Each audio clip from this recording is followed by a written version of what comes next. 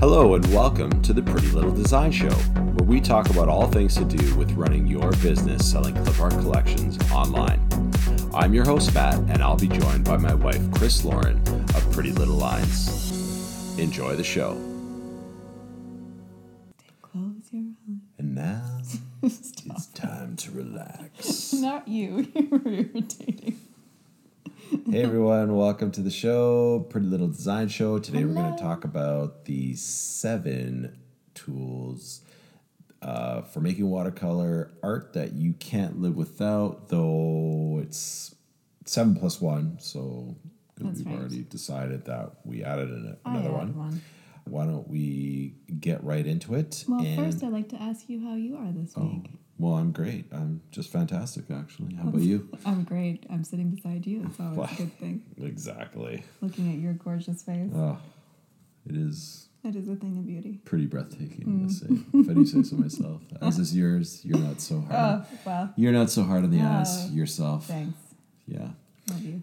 Love you too. Anyways, let's get into it and start off with the first thing that you can't live without to make watercolor clip art. That is quite a bold statement that you can't live without them, but well, you can't paint without. You can't paint without them. Let's Maybe we should change the title. Yeah. It's not as clickbaity though. I don't think that can't paint without, can't live without is right. It's more desperation. Sure. Desperate. Anyways, with that, let's get into it and talk about the first thing. Sounds good. What we're going to do is we're going to talk about what are the 7 tools to make watercolor clip art that you can't live without. You're currently doing a watercolor package right now. Yeah, a floral watercolor package. Should be out at the end of January, beginning of February. What would be the sort of 7 things? Is it just literally just 7, or how did you come up with that what? number? Just while you're saying that, I thought there's probably one more that I haven't written down, but it would be inspiration. It's probably a good idea to know what you like to paint. Yes. That always helps. Yeah. No, that makes sense. Yeah, so I look for inspiration. Well, depending on what you're doing. If you're doing something that's in nature, then of course nature would be an obvious one. Right. But obviously, Pinterest is a huge source of inspiration, but can be a little bit of a wormhole where you might get stuck there, and you kind of want to look a little bit, but then not too much, because you don't want to get stuck comparing yourself or right. I don't know. But normally when I'm doing florals, of course, I do use reference materials that are just actual photographs of flowers. Okay. And leaves and stuff, just to get the general idea of what you're wanting to create. So that always helps, just getting some pictures in your mind or literally looking at them. That would while you paint, I mean. Yeah. Well, yeah, unless you can just...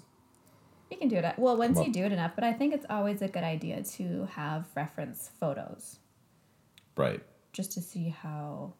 Well, if you're doing a rose, how naturally the folds work and stuff. And once you do it a few times, you do kind of get used to that, and it becomes more just stuck in your brain. Practice. If you do it a lot of times, then it just gets to be a little bit more routine. Gotcha. Yeah, so that's probably, obviously, you got to start with an idea. You got to have some inspiration and an idea that makes sense. Totally. So in terms of the actual tools that you use, though, like, right, what's of course we have to go to paint first, and I use, if we're doing watercolor paints, I use Winsor & Newton, the professional watercolor paint. I like them the best because they are, well, they're very, very popular. They're always in every art store that you go to, and they are high quality without being overly expensive, and the pigment is quite high, so that you only have to use a little bit, which is always nice, and the texture is very smooth. I've noticed with less expensive non-professional grade or student grade paints, oftentimes I'll run into they're quite like a bit more chalky, and after they've been sitting there for a little bit, they kind of get weird residue and stuff. So that's That's not really great when you're trying to do a watercolor. So that would be one of the first things, is to get some good paint. And you don't need a ton of colors. I'm trying to always expand my collection slowly, but if you remember your color theory and can mix paint, you can make pretty much whatever you want. So get some of your basics on your color wheel and maybe a cool version and a warm version, and you're pretty well good to go. Now, what about what's that show? What's that show we were watching? That art show that find. Oh, darn it. You always remember the name. I always forget it. It's like Froze. something or... That show. Something or Fortune. Yeah, Fake or Fortune. Fake or Fortune. Fake or Fortune. There we go. And one of the things I that was noticed so good. is that a lot of the very famous painters, like, they use Winsor and Newton professional paints. Yes, they did. But we're talking about... Winsor & Newton's a big company. They were talking about oils in that instance, but yeah. Right. But which is still also one of my favorite mediums. kind of cool nonetheless. Yes, they've been around for a very long time, back to Renoir and Degas days. So that show's on Netflix, by the way. It's really good. Yeah, it's good. It's a good show. So we've got inspiration, and then paint. Obviously, what would be your? So we're gonna have 8 things, but what would be what would be your third? Brushes, of course. We're not doing finger painting unless you want to. I mean, you can give it a try. It could be cool. It could be something new. You make something new. But I usually use mostly sable brushes. And I have also used a Chinese calligraphy brush, which is interesting, which takes a little bit more, there's a certain skill to it, which I haven't mastered, but I'm working on it. So again, professional grade, of course, is always nicer. It's not necessary, but you do notice a difference. And again, it doesn't have to be top of the line professional quality, but it is, yeah.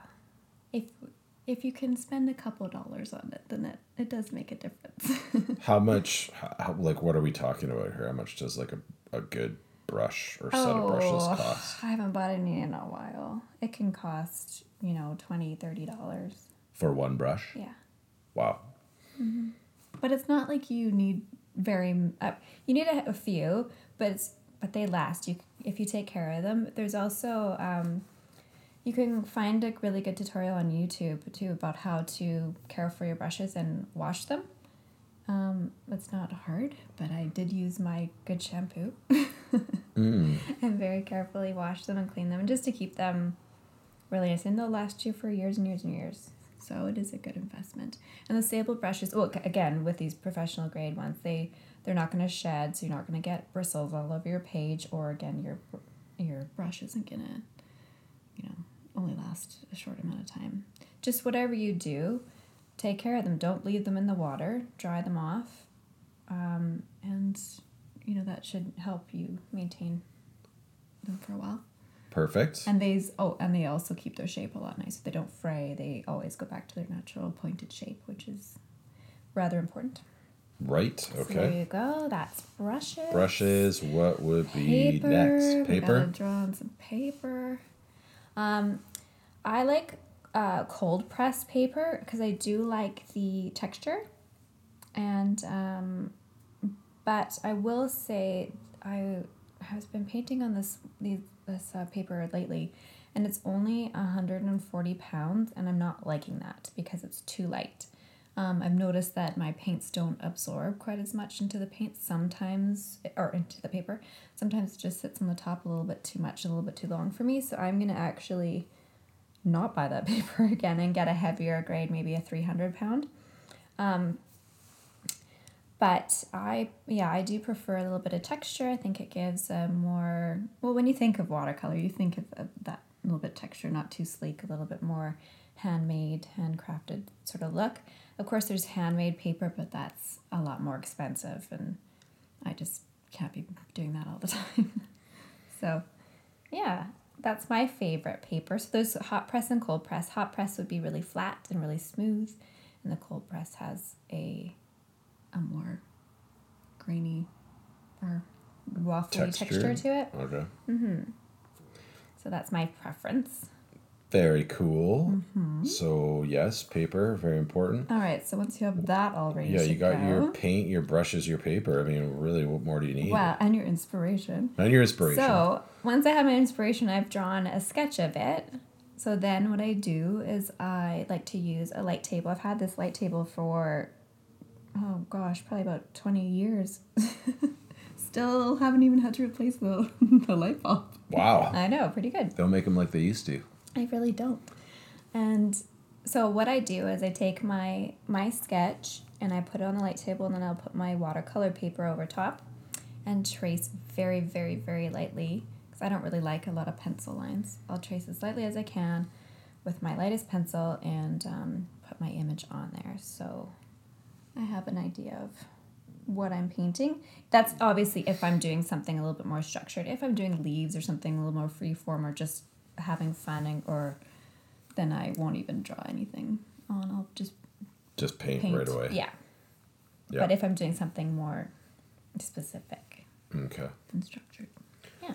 Very cool. So that's 6. What would, or Right. 5 or 6? I can't remember what we're on now. But what would be next in terms of the tools for making watercolors that you can't live without? Well, next I would, after I've painted my painting, I would then take it and I take a picture of my work, of my watercolor.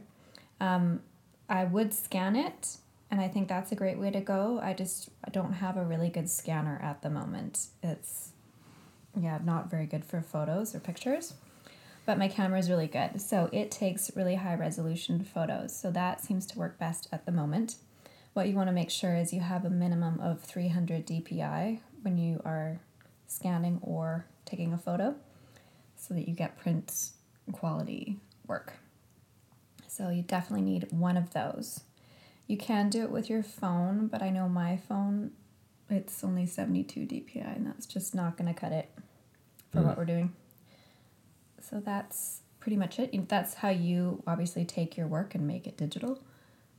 Right. Yeah. And then from there, my next thing would be to use, well, actually, I was going to say Photoshop, but normally I put it into, I use my iPad Pro next. Okay. Now, this is a very expensive tool. Everything up until now has been relatively budget friendly-ish. Well, not the camera, I Camera's suppose. expensive. Okay, fair enough. But the iPad Pro is a hefty little chunk of change. But obviously, I'll say this: I did not buy this just for this purpose. Right. Don't go and Yeah. buy it just for this one reason. Obviously, I love to use it to draw and paint on Procreate and whatnot. So that's the main purpose. But it is fantastic for removing the background of my watercolor images, so removing the paper behind. Because you can do it in Photoshop. It's absolutely possible. And one day I will show a tutorial on both ways to do this. And if you have a stylus, it can, and like a tablet stylus thing, like a Wacom tablet, it can work well in Photoshop as well. But what's even better is putting in Procreate and just erasing the background with your eraser brush tool. And And it's your just Apple Pen or whatever. and my Apple Pencil in Procreate. So that to me has just been such a great thing, because I can be really way more accurate and specific and just kind of get the textured edge that I want, or what kind of look I want. Because the problem is, you're probably asking, why can't you just go in Photoshop and do background erase, or the background eraser? But you'll find that oftentimes that will erase too much of your image, because you might have, obviously with watercolors, oftentimes you have a lot of white, or you've left white, and it'll take that out and make it just not what you want at all. So it doesn't work well. So you want to be able to go around and trace. It's a tedious and time-consuming thing that it's not the greatest, but But Procreate and your Apple Pencil has made it's a lot. I find it just way more accurate Right. and easier to do because I can't possibly do that on a trackpad and with my finger. Yeah, that would be Using tough. the pencil is a lot easier. So that's been a great help, great tool. And what else? Well, then I will take it into Photoshop. And that's a great place to do any color balancing if you've had any, issues, just to make sure that, your color is the way you want it to be. Sometimes here's a little tip, I will copy the layer and multiply, set the layer settings to multiply and decrease the opacity to about 20% maybe. And that just gives it a little bit more depth and vibrance that you might have lost when you scanned it or took a photo of on the camera. So that sometimes helps. And then again, just cropping your image and, doing the usual stuff to prep your file for distribution, to making it a PNG and yeah, anything else you need to do to tweak it. Make it look pretty. Professional. Right. Yeah.